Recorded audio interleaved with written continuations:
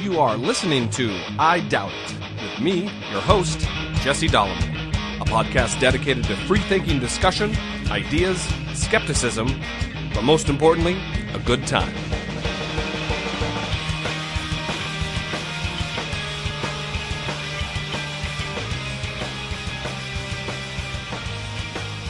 All right, ready to do this. Episode 41 of I Doubt It with Dolomore. I am your host, Jesse Dolomore, and sitting gracefully across from me, unlike me who just spilled my drink right when I hit record, like a moron, is Brittany Page. That was fun to watch. I am a fucking mess. It makes me wonder if this is going to be a harbinger of what's to come. You like that? Harbinger? Yeah, I don't know what that means. It's a bad omen, maybe. So anyway, we appreciate you listening. Thank you very much. We love and appreciate every single one of you who takes, I would assume, at least 2 hours out of your week each week to listen to us. That's being very... Yeah, people probably skip over the parts of the show they hate, so it's probably less than 2 hours. Like me spilling my drink. Yeah. So, little piece of housekeeping. Hopefully you've not skipped over this because we kind of stopped doing all the bullshit at the beginning of the show.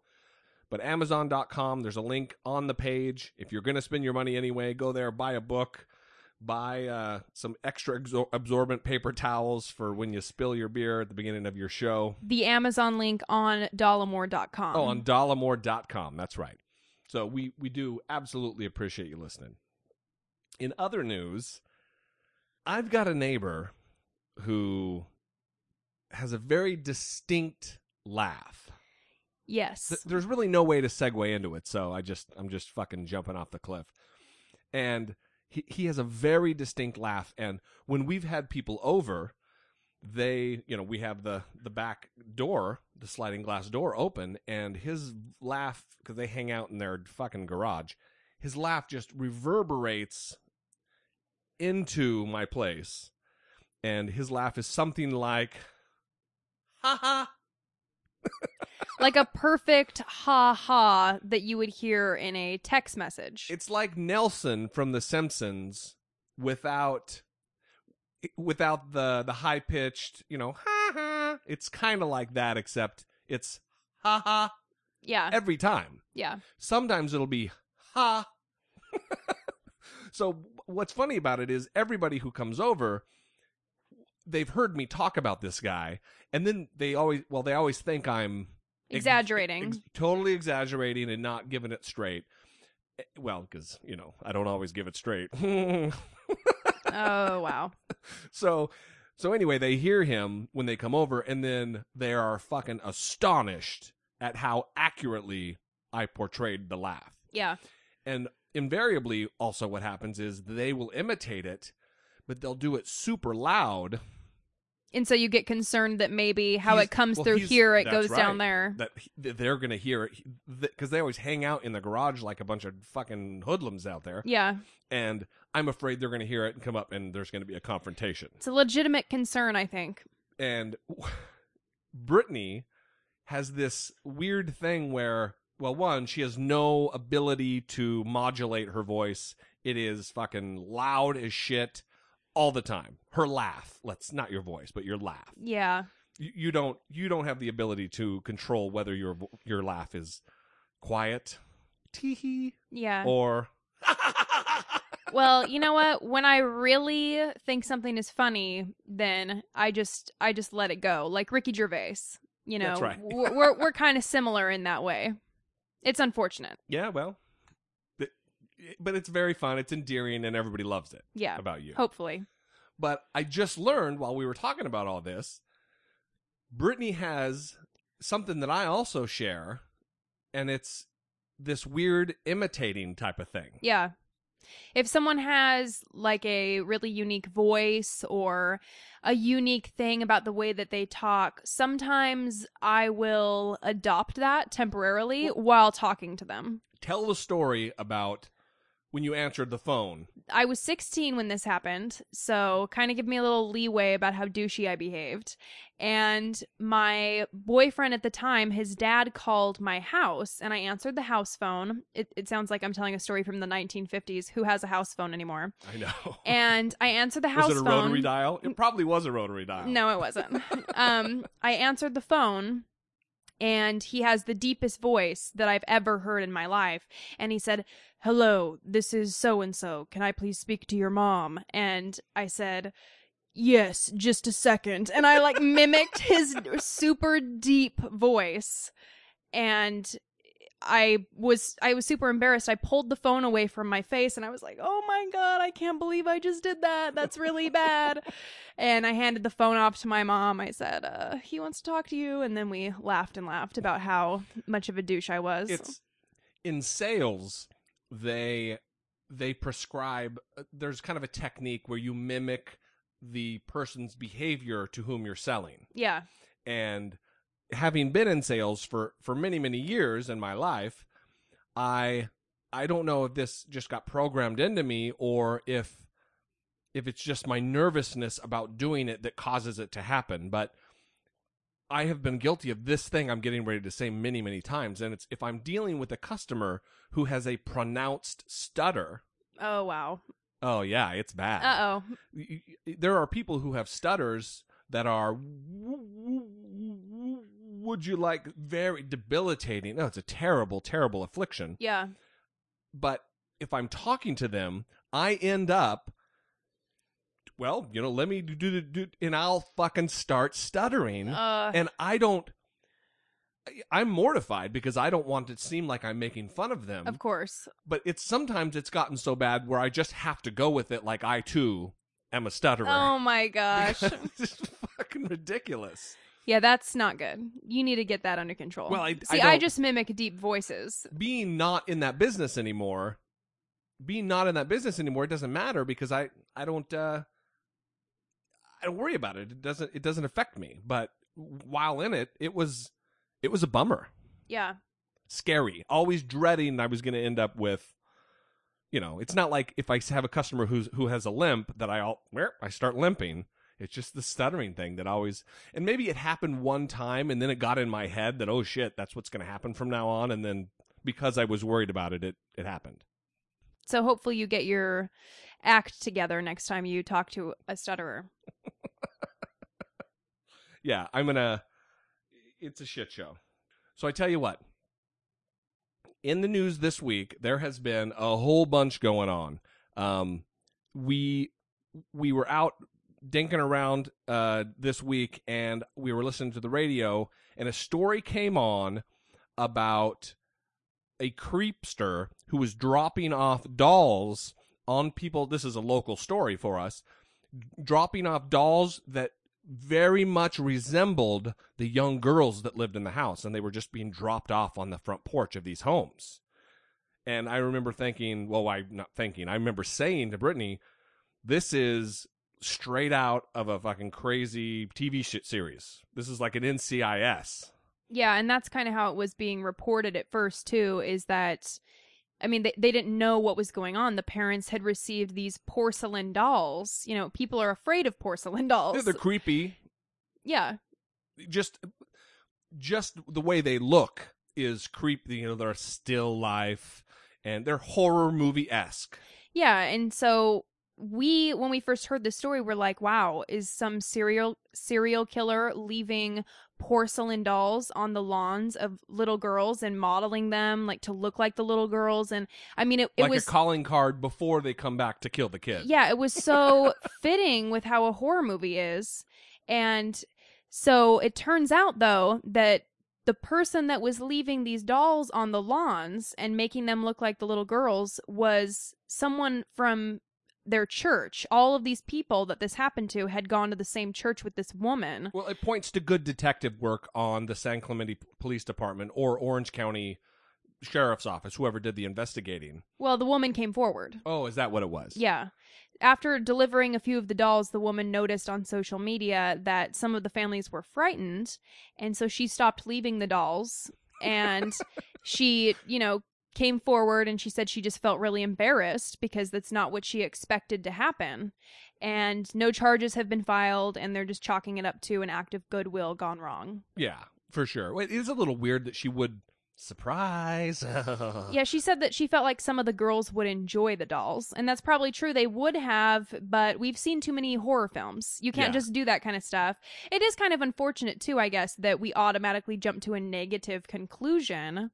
But, I mean, what else are we supposed to think? We've seen Scream. When the doll resembles the... Yeah, exactly. It's fucking weird. Yeah. I would be creeped out. We were very creeped out. I remember talking about it and being like, oh, shit, holy fuck, this is creepy. Yeah. Creepy. It's such an apt descriptor of what it is. Yeah. It's they were creeped out. Yeah, and the woman hasn't been identified. I wonder if she's been identified to the families, or now when they go to church, they have to like look at everybody and look at each other and wonder who was that creeper. Well, your response, you said, if this was me, I would be on my porch with a shotgun at all hours of the day and night. Yeah, waiting for the perpetrator to come back to try to murder your kid. Yeah. I would have been on high alert.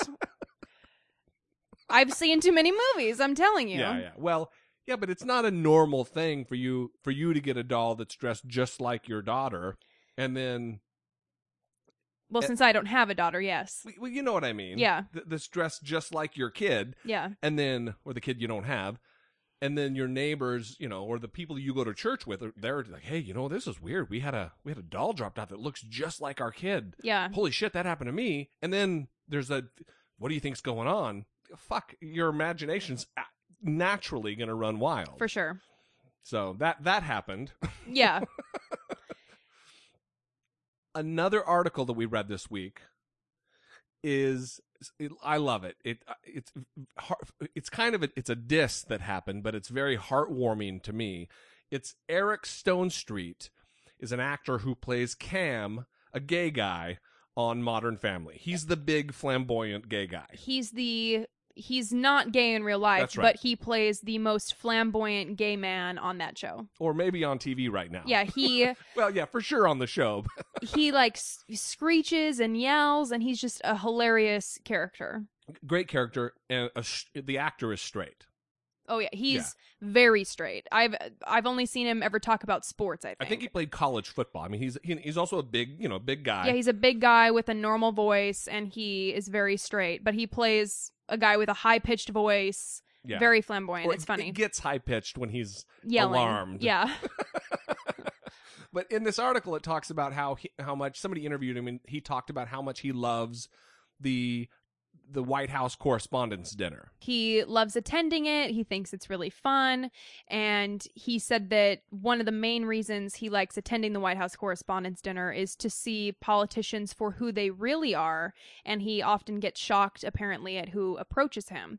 And he said, Rick Santorum wanted a picture with me. It was at a time when he was publicly saying gay marriage is wrong.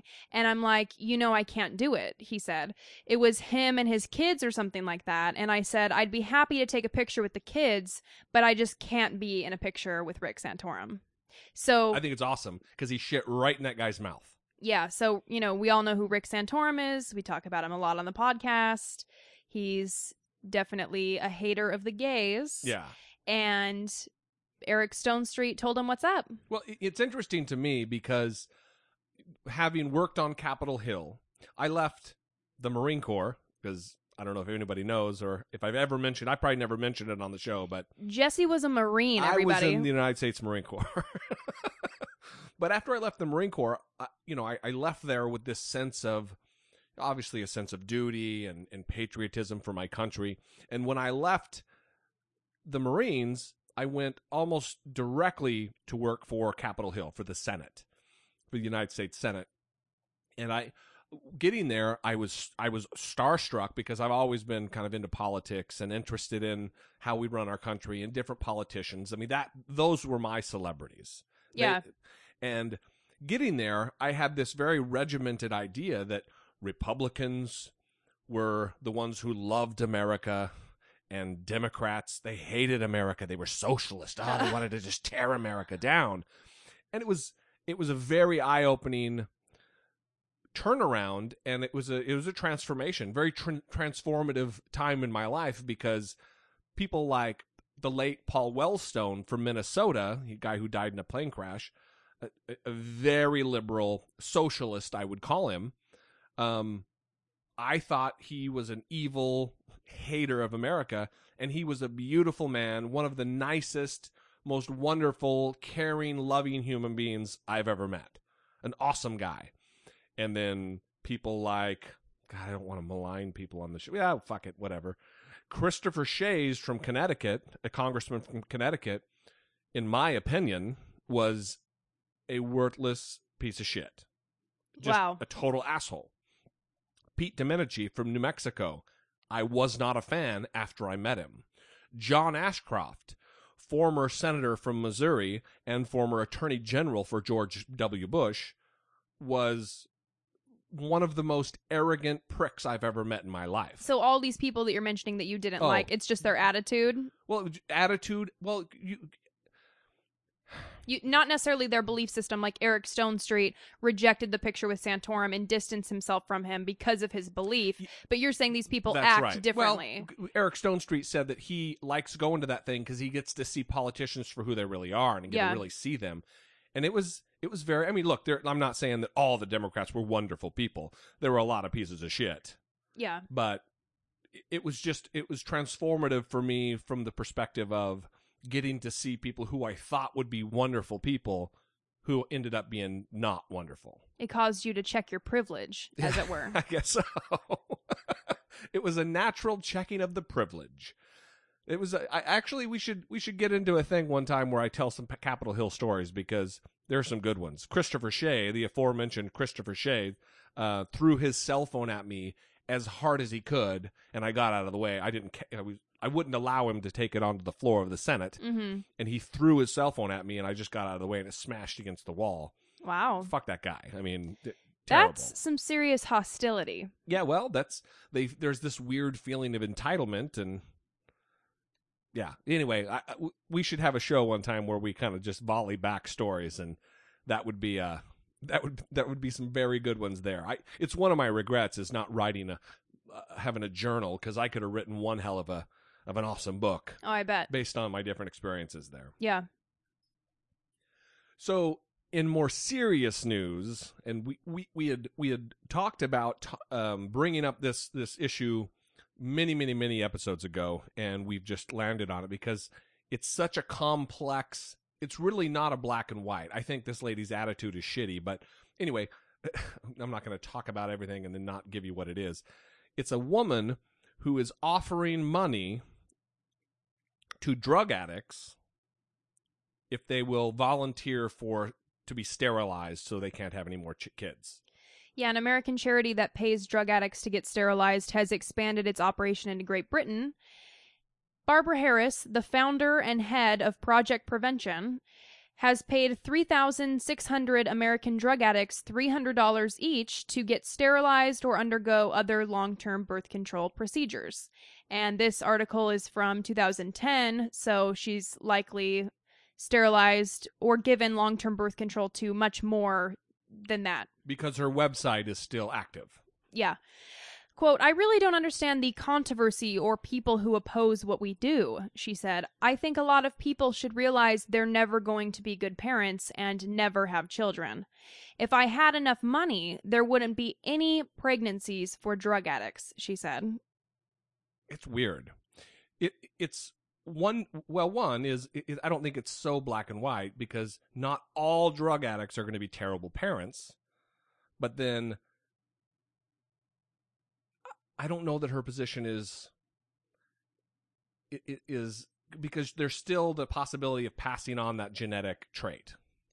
Yeah, I think when she says, "I think a lot of people should realize they're never going to be good parents and never have children," that is correct, 100%. Sure. But it's not just drug addicts. But she's also not, yeah, that's what I was just going to say. She's also not offering the $300 to people who are just shitty parents. Yeah, and it's for sure not just drug addicts. And when I say it's not just drug addicts, I don't mean that. I agree with what she's saying here, that all drug addicts need to be sterilized. There's plenty of drug addicts that have recovered Mm-hmm. and that are no longer using, that are no longer taking part in their addiction. By all accounts, Robert Downey Jr. is a guy who A is great example. he's working the program. He's still an addict technically, but he's not using, and it's been many, many, many, many years since he's used. Yes. So they go on in this article to talk about how her work has been controversial. One person said it's exploiting people.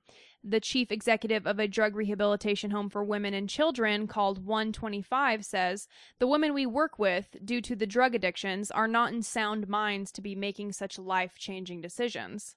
Like many, she also criticized Harris's cash incentive for addicts, saying they're going to see that money as drugs. That money will go straight into the pockets of drug dealers, pimps, and controlling men. One former British drug addict who wished to keep her name private said when she heard about this program, she became angry. The woman got pregnant while using crack and heroin, and her now 5-month-old daughter is healthy and thriving. Quote, "It's saying that they can't change their lives. They can't be anything other than a drug addict. If you say drug addicts shouldn't be parents, maybe sick people shouldn't be parents. Maybe poor people shouldn't be parents." Maybe they shouldn't. Well, I'm teasing to a degree, but a lot of that's true. That listen, I fully agree that offering money to people who are oftentimes like a Skid Row drug addict who's searching out, their entire life is one fix to the next, one high to the next.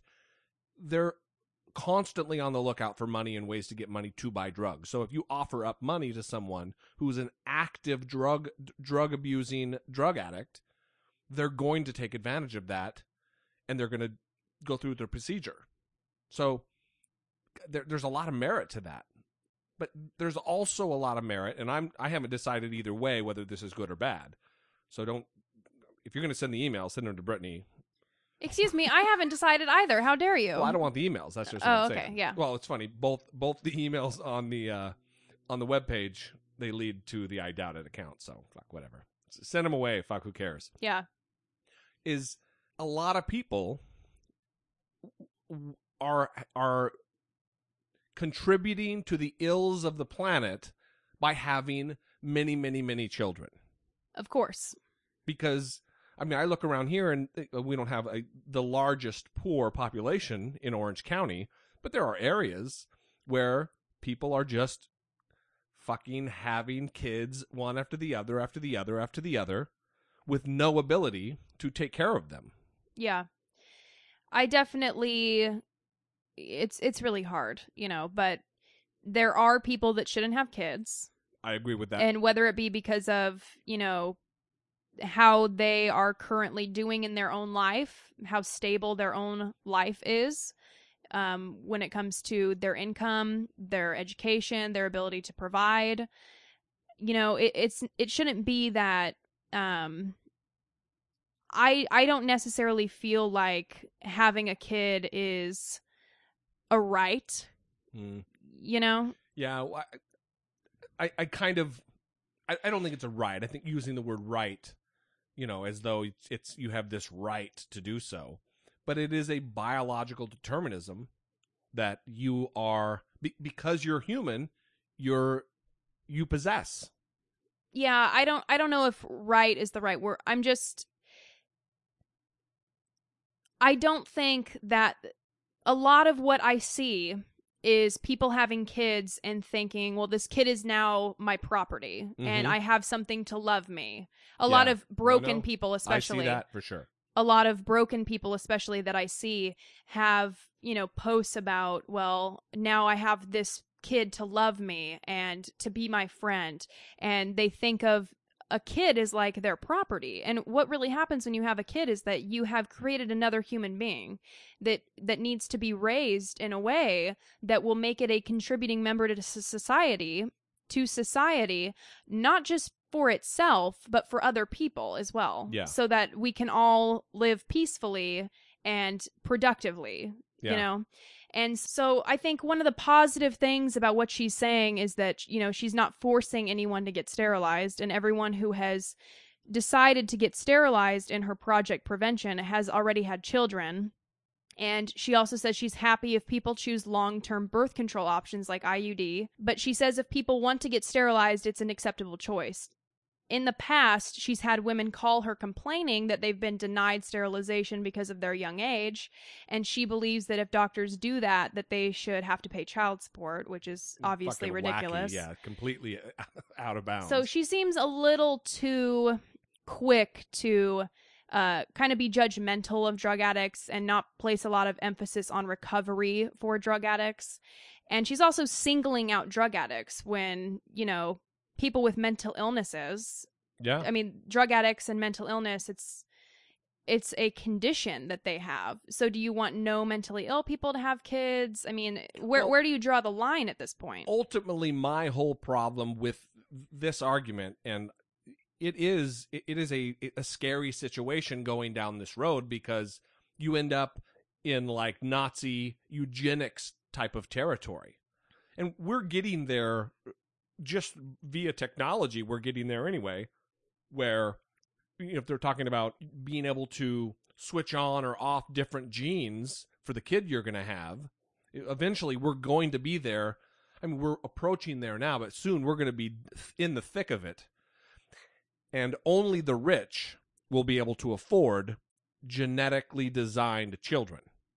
And so you're, just by the virtue of economy and just by virtue of the classes and how much money you have, you're going to be able to choose to have a genetically, quote unquote, superior child.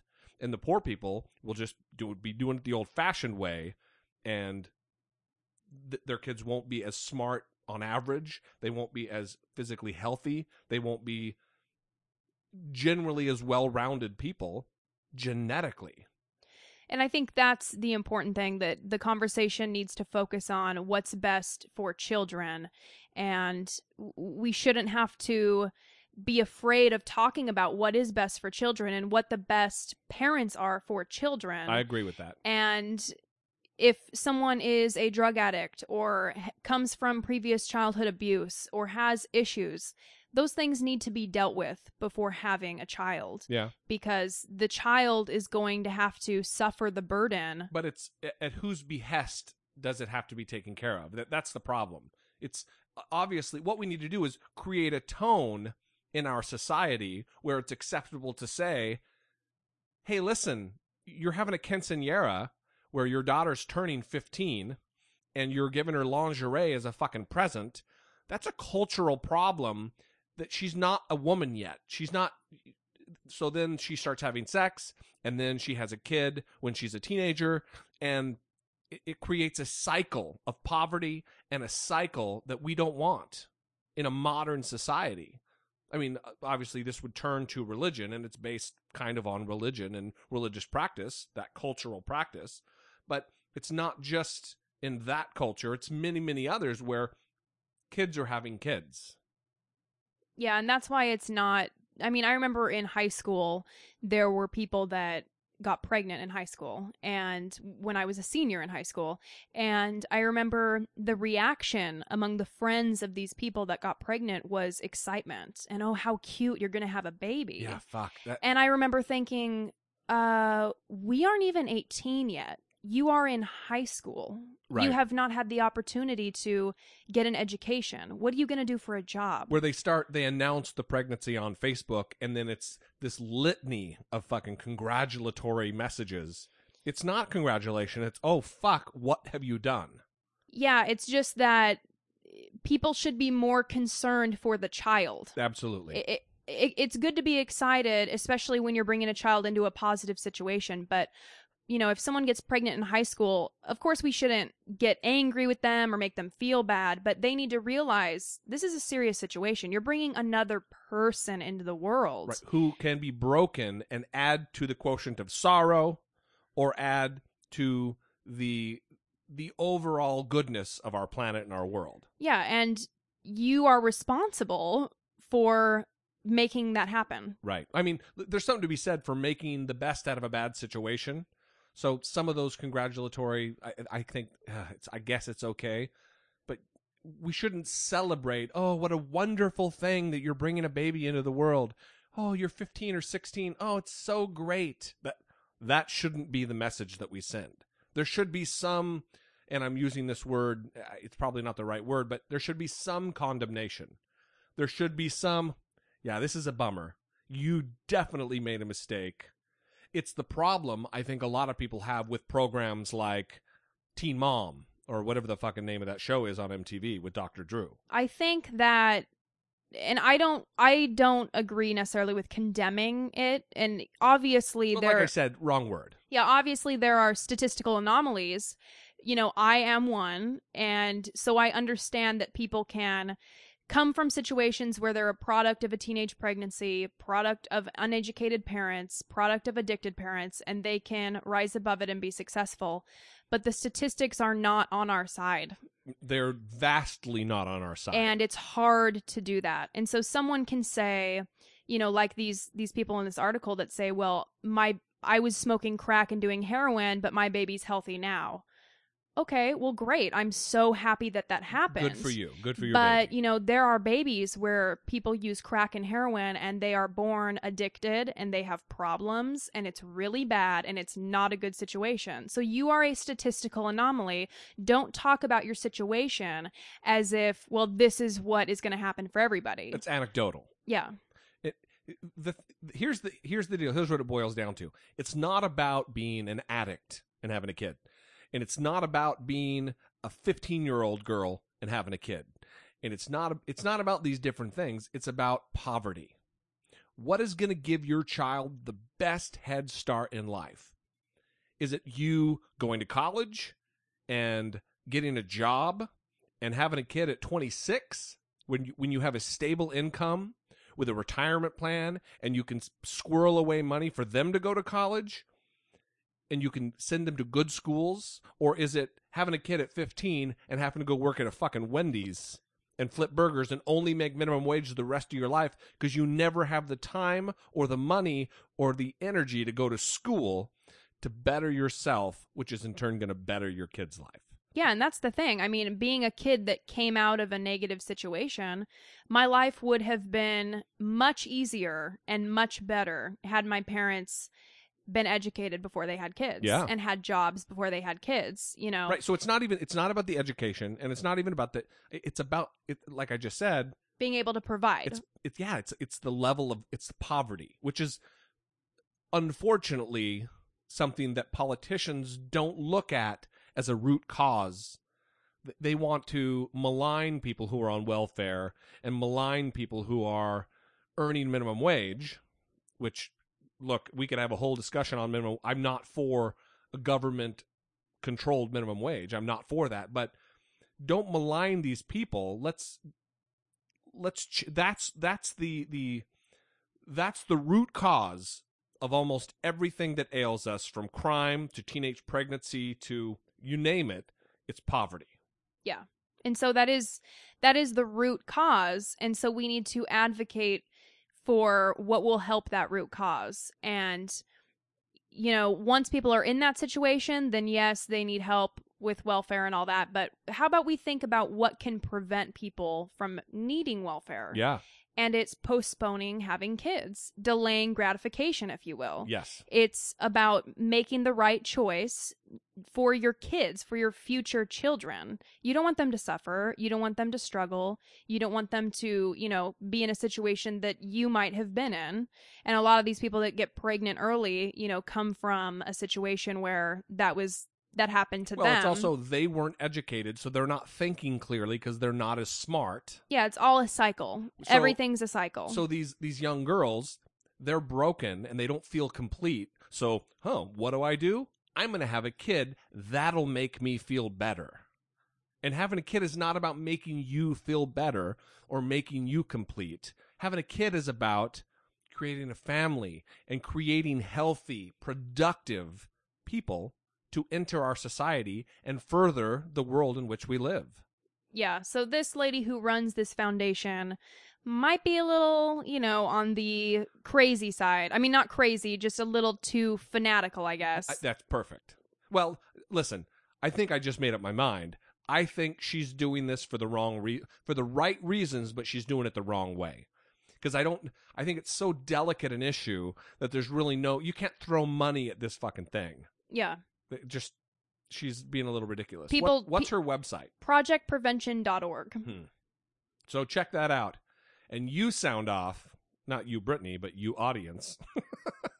You sound off and tell us what you think about this, because it's certainly a complex issue. So on the same track, talking about crazies, or what was the word you used? Fanatical. God, that's even more perfect. A friend of the show, Michele Bachmann, is in the news again. She appeared on a radio program called Faith and Liberty Talk Show. Yes. And the host's name is Dave Garrison. Dave Garrison, who hosts a Christian, what's the name of it again? Faith and Liberty Talk Show. Faith and Liberty, which is obviously euphemistic for mixing politics and religion. I bet that he is a flaming liberal atheist. Yeah, I'm sure he is. Yeah. So Michele Bachmann appeared on his show, and what is her pet subject that she is completely and utterly obsessed with? Poverty in children. Oh, wait. Nope. Good guess, though, that you would think that would, she's a Christian, because clearly Jesus was obsessed with the poor and the helpless. But no, wait, that's not what modern Christians worry about. They worry about homos. It's very odd, right? Very odd. So I'll tell you what, we'll just jump right into this. One of my previous guests said that the way immorality, which is what you're talking about, gets in the culture is first they argue for tolerance, then acceptance, and then celebration. And I added that after celebration, there is intolerance for those who disagree with their immoral positions. Does this seem the way the gay rights advocates have treated people with a Christian worldview or people who disagree with them? That's where we are now. As a matter of fact, we see that in legislation being pushed all across the United States to punish people who don't agree with that viewpoint. And I think that's very reflective of where we are at in the culture and why we see the rise of tyranny. Goddamn. This is going to be a series of clips that are easy peasy to pick apart, because all she does is throw out words and say things like, well, I think this, and with no backup, no citations, no pulling facts to back up her opinion. And in this case, the host talks about, after celebration, then intolerance. After you're celebrated for your differences or whatever, celebrate diversity, that whole line, then it's, oh, we're intolerant of you. But so he's angry that people aren't in agreement with his intolerance. Yeah. So that's what he's calling intolerance of him. Oh, you're intolerant of me. You're intolerant of me that I'm trying to turn this back to the 1940s where gays had to be completely closeted for fear of sometimes physical retribution. Oftentimes physical retribution. It's really logical. It doesn't make any fucking sense at all. I think it's funny that she talks about punishing those who disagree. That was my next point on my thing. Because who's being punished? I don't understand. Is this like a variation on the Christians are discriminated against argument? Exactly. Because she's the one who's punishing people by trying to prevent them from getting married. It's exactly what I was just saying about her just throwing out words. No one's being punished. The only people that are being punished are those who are not afforded the same rights and privileges of everybody else. Yeah. We have what's called the Equal Protection Clause in the Constitution, where everybody is equally protected under the law. And if one group is afforded some right that the other group is not, that is not equal protection. Oh, it's not? Nope. If one person has this and another person doesn't, that's not equal? Well, that's weird. Not relative to rights, no. Yeah. But, she's a lawyer, so she obviously knows the law better than I do. Yeah. I don't think so. She's super smart. No? Not a fan? Well, we'll just keep going, and everybody will see that pretty clearly. Are at in the culture and why we see the rise of tyranny. It's the basis for hate speech laws across the United States. It is an attempt to have government coerce and force speech and behavior. Let me say that again. This is an effort to have government coerce, force, speech, and behavior. And it's being pushed and advocated by the gay community. This is their ultimate goal, is to not allow for diversity of opinion on this issue. Because they don't want to be celebrated. They want to force everyone to not only agree with them, but also have to finance their agenda. And they also believe that they have the right, David, to determine on a near daily basis what their agenda is. Today, the big push is on transgender. And so they're continuing to push us down the road. I believe that we're going to see coming an effort for multiples in marriage, not just two, but multiples in marriage. I think they want to legalize that. So she says, let me say that again. This is an effort to have government coerce, force speech, and behavior. Is she talking about her legislation, like to prevent people from marrying, or what is she talking about there? I have no idea. You never know with Michele Bachmann what the fuck she's actually talking about, because she's not quite as bad as Sarah Palin, but it's goddamn close. Because she's talking about government coercing, forcing speech, and forcing behavior. So preventing people from marrying, is that forcing behavior? I mean, that's preventing people from doing something. It's exactly the same fucking thing. Yeah. If you're not allowing them to do what they want to do, you are forcing their behavior. Yeah. But she won't look at it that way. I took issue with she's talking about diversity of opinion and how the gays aren't allowing diversity of opinion. It's not the diversity of opinion that I have a problem with, and I don't know that I can speak for the gay agenda, but also the diversity of opinion that the gays take issue with is, it's not the diversity of opinion. It's that when you are in a position of power and your opinion, your diverse opinion, is driving public policy with your vote, that's different. When you have a specific religious belief, you believe in this particular flavor of mythology, and it controls and writes public policy that oppresses a certain group, that's the problem. That's not just a diversity of opinion. That's you oppressing another group. And if your ability to not oppress that group is taken away, that's not you being held down. That's justice. Yeah. And then where did she come up with this multiple marriage thing? That was a loss for me. Is there really a movement in the gay agenda to allow multiple marriage? Well, I think it's what we talked about on the polygamy episode, which is she, just like other Republicans and other conservatives, goes into the argument of, well, when gay marriage becomes a thing, what's next? Right. It's going to be multiple marriage. It's going to be bestiality. I believe that, not the bestiality thing. I do believe that polygamy will be the next thing. And I've said I'm okay with that. I don't fucking care. But she's saying that the gays, that's their agenda. Mm-hmm. That's what they want next. I've never heard that. Yeah, I've never heard that In fact, either. I've heard the opposite. I've heard a lot of people, a lot of gays say they don't want that. Yes. And that's, I think, wacky. Well, it's just kind of, why does it matter? I mean, that's kind of what I used to not want it as well, but then I watched Big Love on HBO. I know, I'm so easily, my opinion just changes so easily. I'm going to watch Bill O'Reilly tonight or something and become a flaming Republican, but I don't think so. It doesn't matter.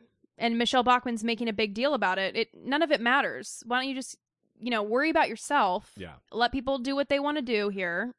I think it's very also super amusing that she says that, and they also get to decide what their agenda is from moment to moment.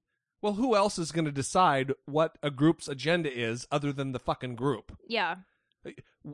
You're getting to decide what your agenda, Michele Bachmann, is.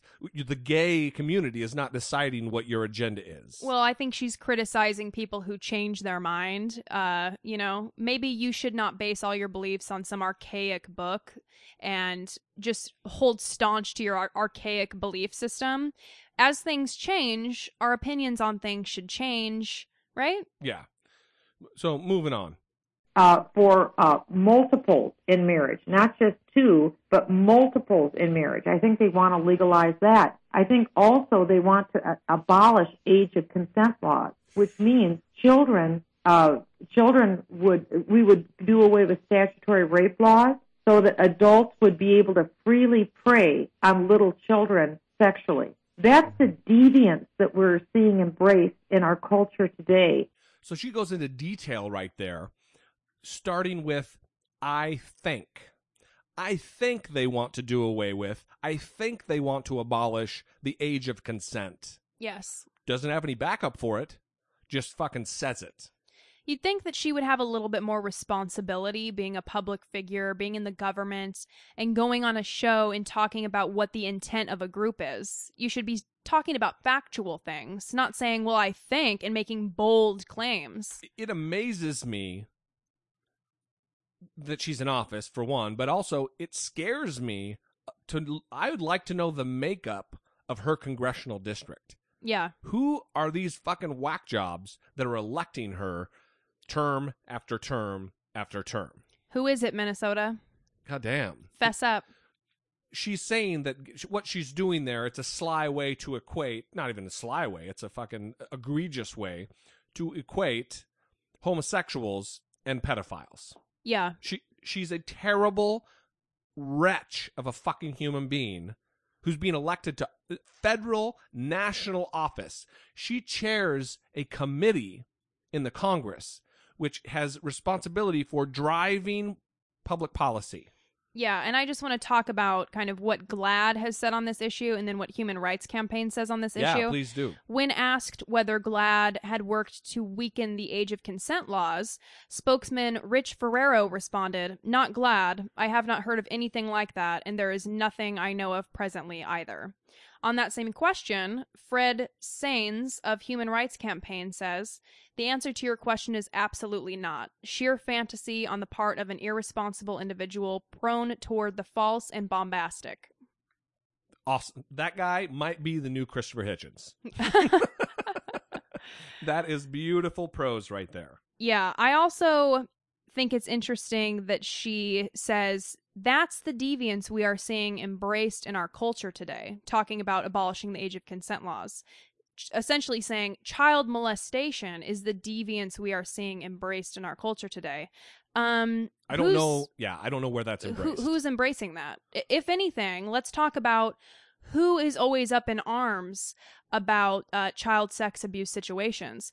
Is Michele Bachmann vocal about the Catholic Church abuse of children? I haven't heard her say anything. I've never heard her say anything. In fact, I searched Google for it, and I didn't find a single thing that she has ever said on the Catholic Church and how it has orchestrated the abuse of children. Systematically covered it up. I mean, if not promulgated it, absolutely has hidden it from the public eye and let it go on. And Michele Bachmann, like many other Christians, remains quiet on that issue. Right. And it's typically atheists that you will hear coming out and speaking about that. And where is she talking about the abuse of children? It is not embraced. And there are many people who are outspoken about the issue. Yeah, she's confusing like gay rights advocacy groups with NAMBLA. Yeah, fucking the North American Man Boy Love Association. Yeah, it's not NAMBLA. Isn't a gay advocacy group or a gay rights group. No. It's a child molesters fucking party is what that is. And fuck them. They should all be imprisoned. And I've never read anything positive about NAMBLA. I've never seen anyone speak positively about NAMBLA. So scientist Michele Bachmann continues. You've been really critical of the Supreme Court over the Windsor decision on DOMA, Defense of Marriage Act. And I think I heard you say something along the lines of their ruling, in essence, denied equal protection for every America. Am I stating your views correctly?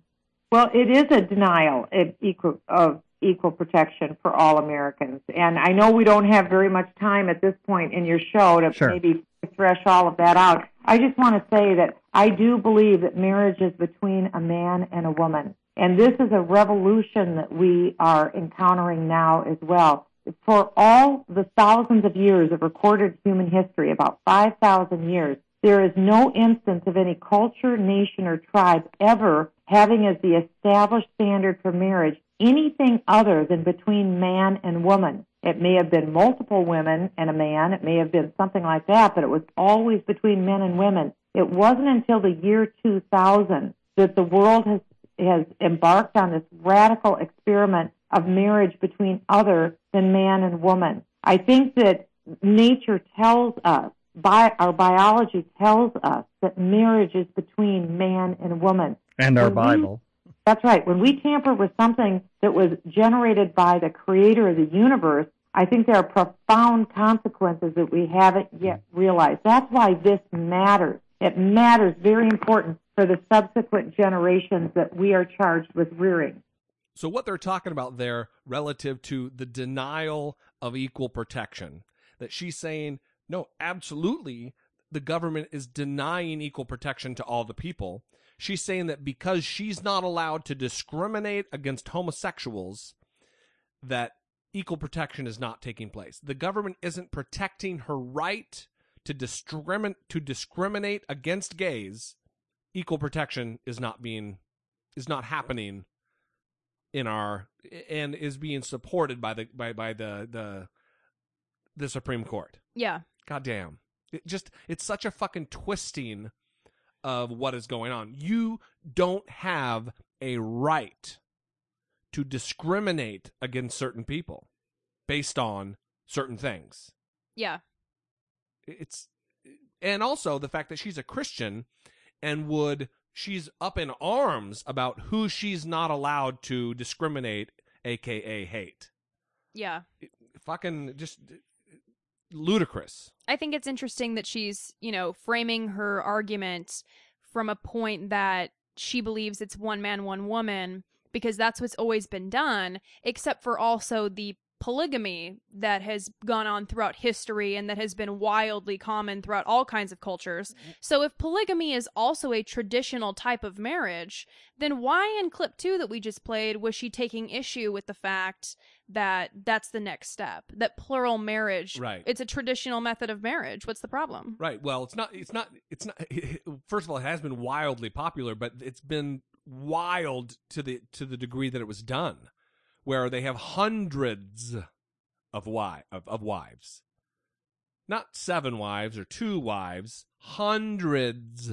These biblical stalwarts, David, Abraham, Solomon, that was a biblical standard.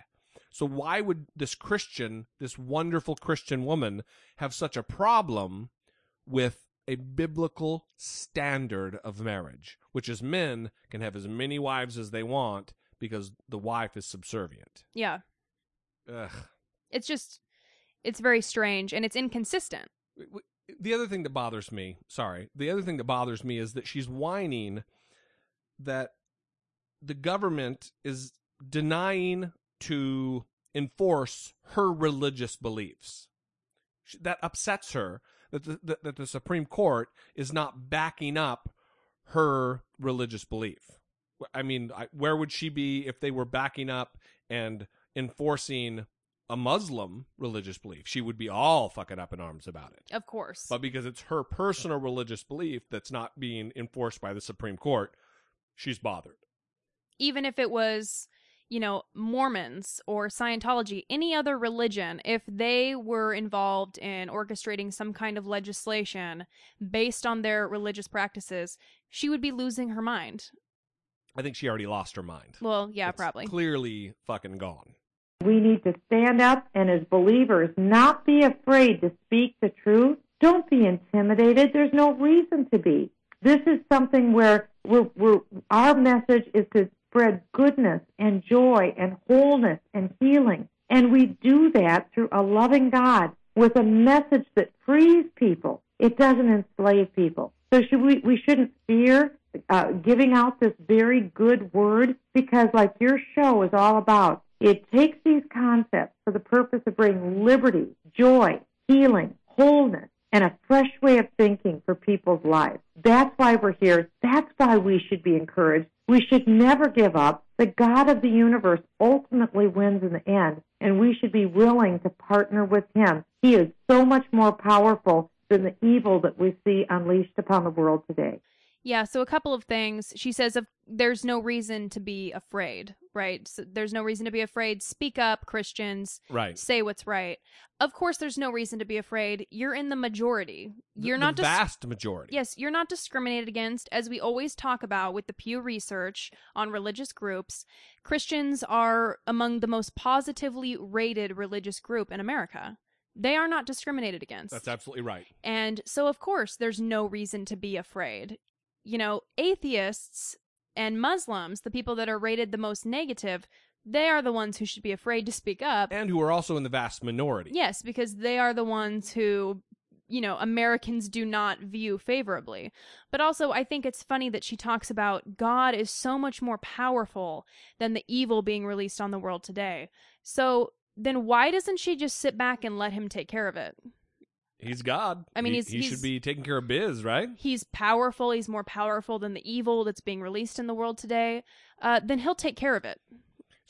She also, goddamn, I wish she would listen to what the fuck she says. If she would listen to the words that she's speaking, she might shut the fuck up. She also talks about, as Christians, that they should be spreading goodness and joy and healing and liberty and wholeness. When is she going to start doing that? It's a great question. When is she going to start spreading goodness and joy? I cannot wait for it to start. When will it start? Because when I think of Michele Bachmann and Marcus Bachmann, I don't think of goodness and joy. No. I think of oppression. Yes. And hate. Anger. And anger. Hostility. Yeah, anger, yeah. Fucking bizarre. And bitterness. She's very bitter. Very, very bitter. And also delusional, probably. It's also interesting that how they frame this whole homosexual, this quote unquote gay agenda.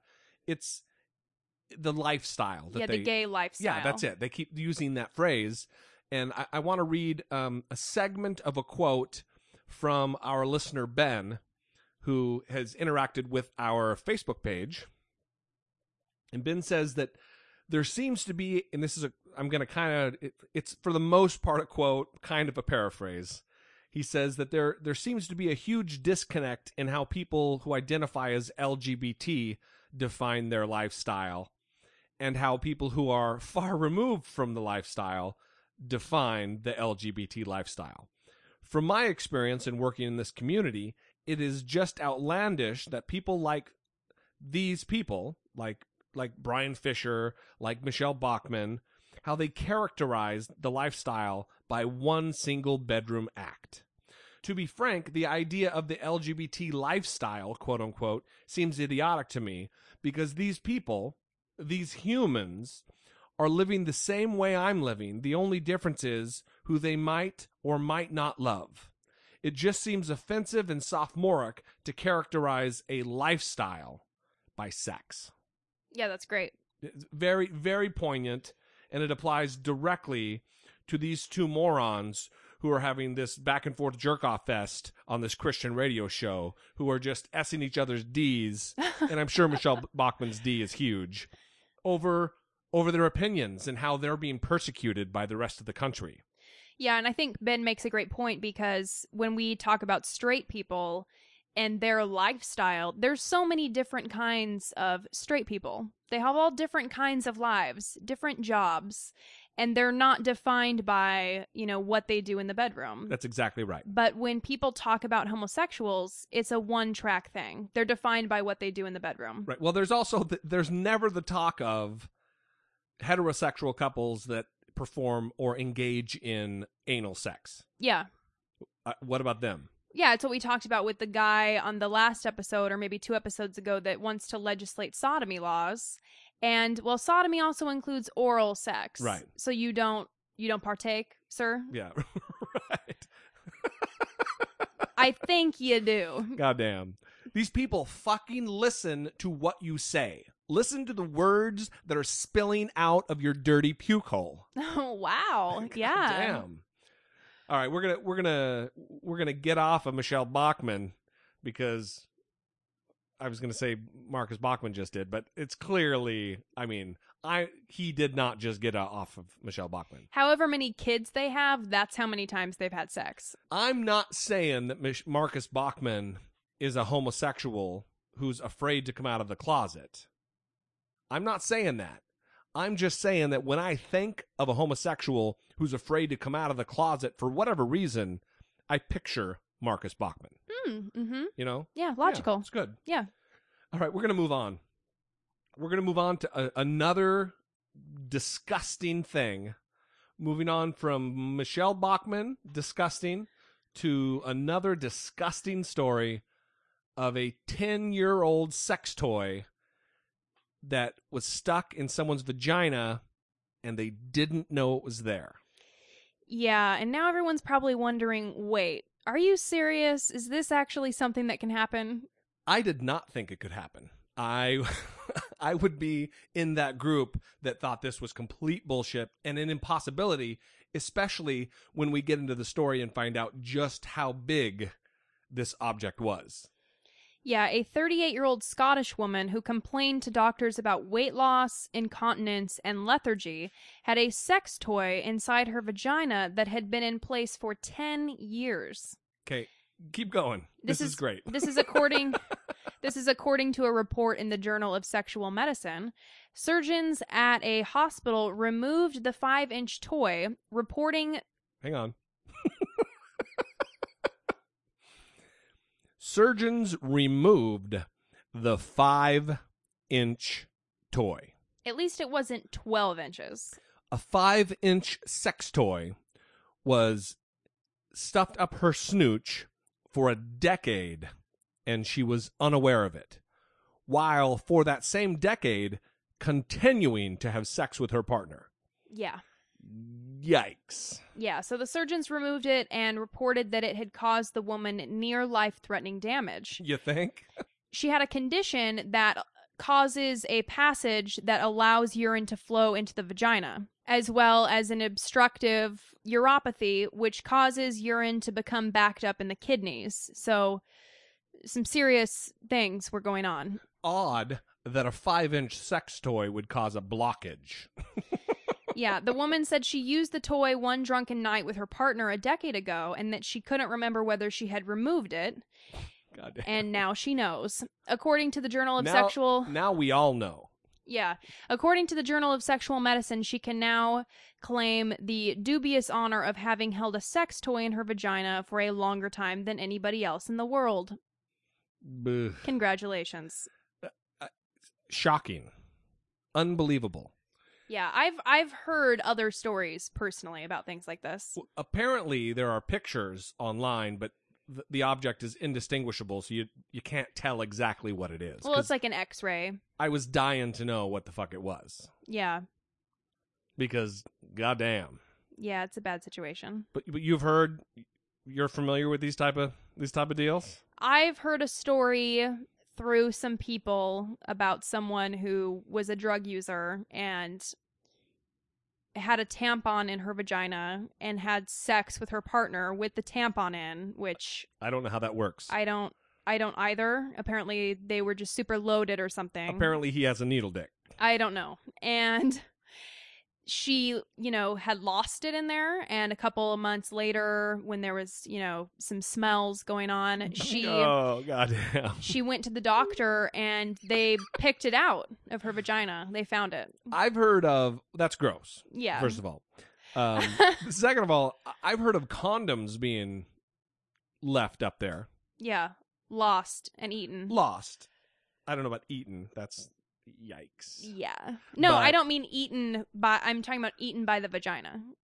Okay. Well, we are on fucking thin ice right now. This is terrible.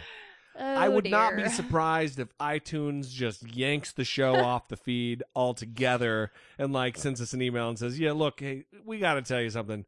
We listened to that last one. Yeah, that's too much. You know what? We're just making everyone feel better about themselves by telling these stories, though, because they're realizing how normal and healthy they are. See, this is a woman who probably shouldn't have kids. Because imagine her having a kid it gets squeezed out and it's holding whatever sex toy in its little mitts when it comes out. I don't think that the Look what I found! I don't think that it was I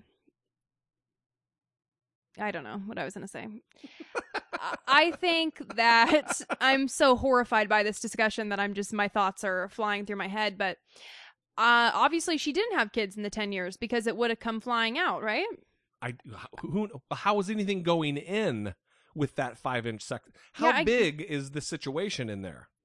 I don't know. I guess they don't talk about really where it was, too. Like, this is a woman who would have been great working inside of a gang in prison and being able to smuggle in drugs, because it's obviously very cavernous, and she's got a sitch down there. Oh, so it was protruding into her bladder from her vagina. So she probably had to pee all the time. That's why she was experiencing incontinence. But she had only been experiencing it for a few weeks. So apparently, the longer it was in there, the more it moved around probably and started just causing a bunch of problems. Buh. Yeah, that's a bad sitch. All right, we're done. We're done with that. It's good that she remembered also having the sex toy 10 years ago with her partner. Like, she remembers it. It probably came out and she's like, oh, hey, there you were. I was wondering where you've been, old friend. I was looking all over the place for that thing. Yeah.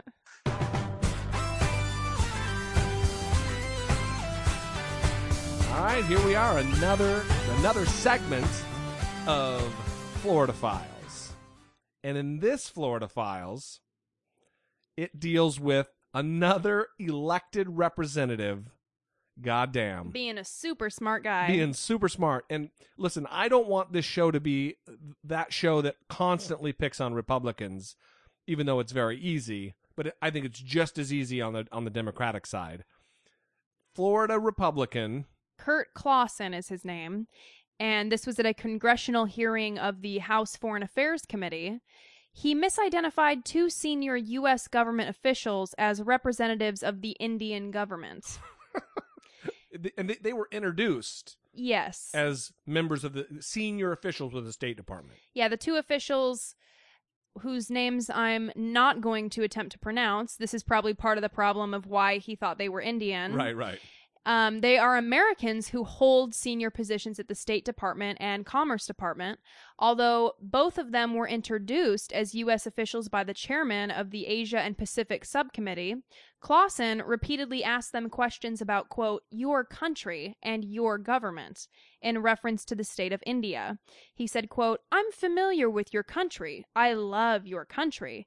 Anything I can do to make the relationship with India better, I'm willing and enthusiastic about doing so. So apparently he was confused by their names and their skin color. Fucking, it's one of those gaffes. A lot of times congressmen, they get up there and it's the one time where they're on C-SPAN and the cameras are rolling and they get it's their bully pulpit. It's like me in behind this microphone right now. They get to say what they want to say and they lose sight of all reason and logic and they just act like fucking idiots. Yeah, so he continued, just as your capital is welcome here to produce good-paying jobs in the U.S., I'd like our capital to be welcome there, he said. I ask cooperation and commitment from priority from your government in doing so. Can I have that? And the question was met with a lengthy pause and look of confusion from the State Department and the congressional staff attending the hearing. And one of the officials said, I think your question is to the Indian government. We certainly share your sentiment, and we certainly will advocate that on behalf of the U.S. Well, awkward. That must have been the person who works for the State Department, because that was a very diplomatic answer. I would have said something like, hey, dickbag, your government, that's your government, asshole. Yeah, your government, your country. Yeah, we're from the same place, guy. I'm an American, and I work for the American government, you douche. Yeah.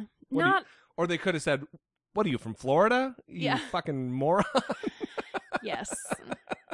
And he's from Florida. Well, with that little gem, we are going to wrap it up. This has been episode 41, which is, man, they're screaming by. I guess that happens when you do 2 a week. Yes.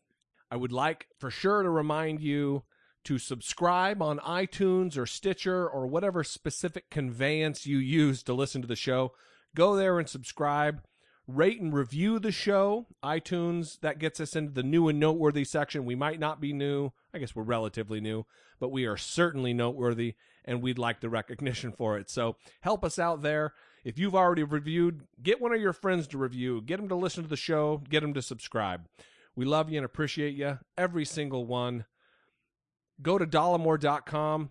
If you're going to spend your money on Amazon anyway to buy a book or a greeting card for little Danny Nickerson, you can find his address on our Facebook page. That would be awesome. Look that story up. Very heartwarming.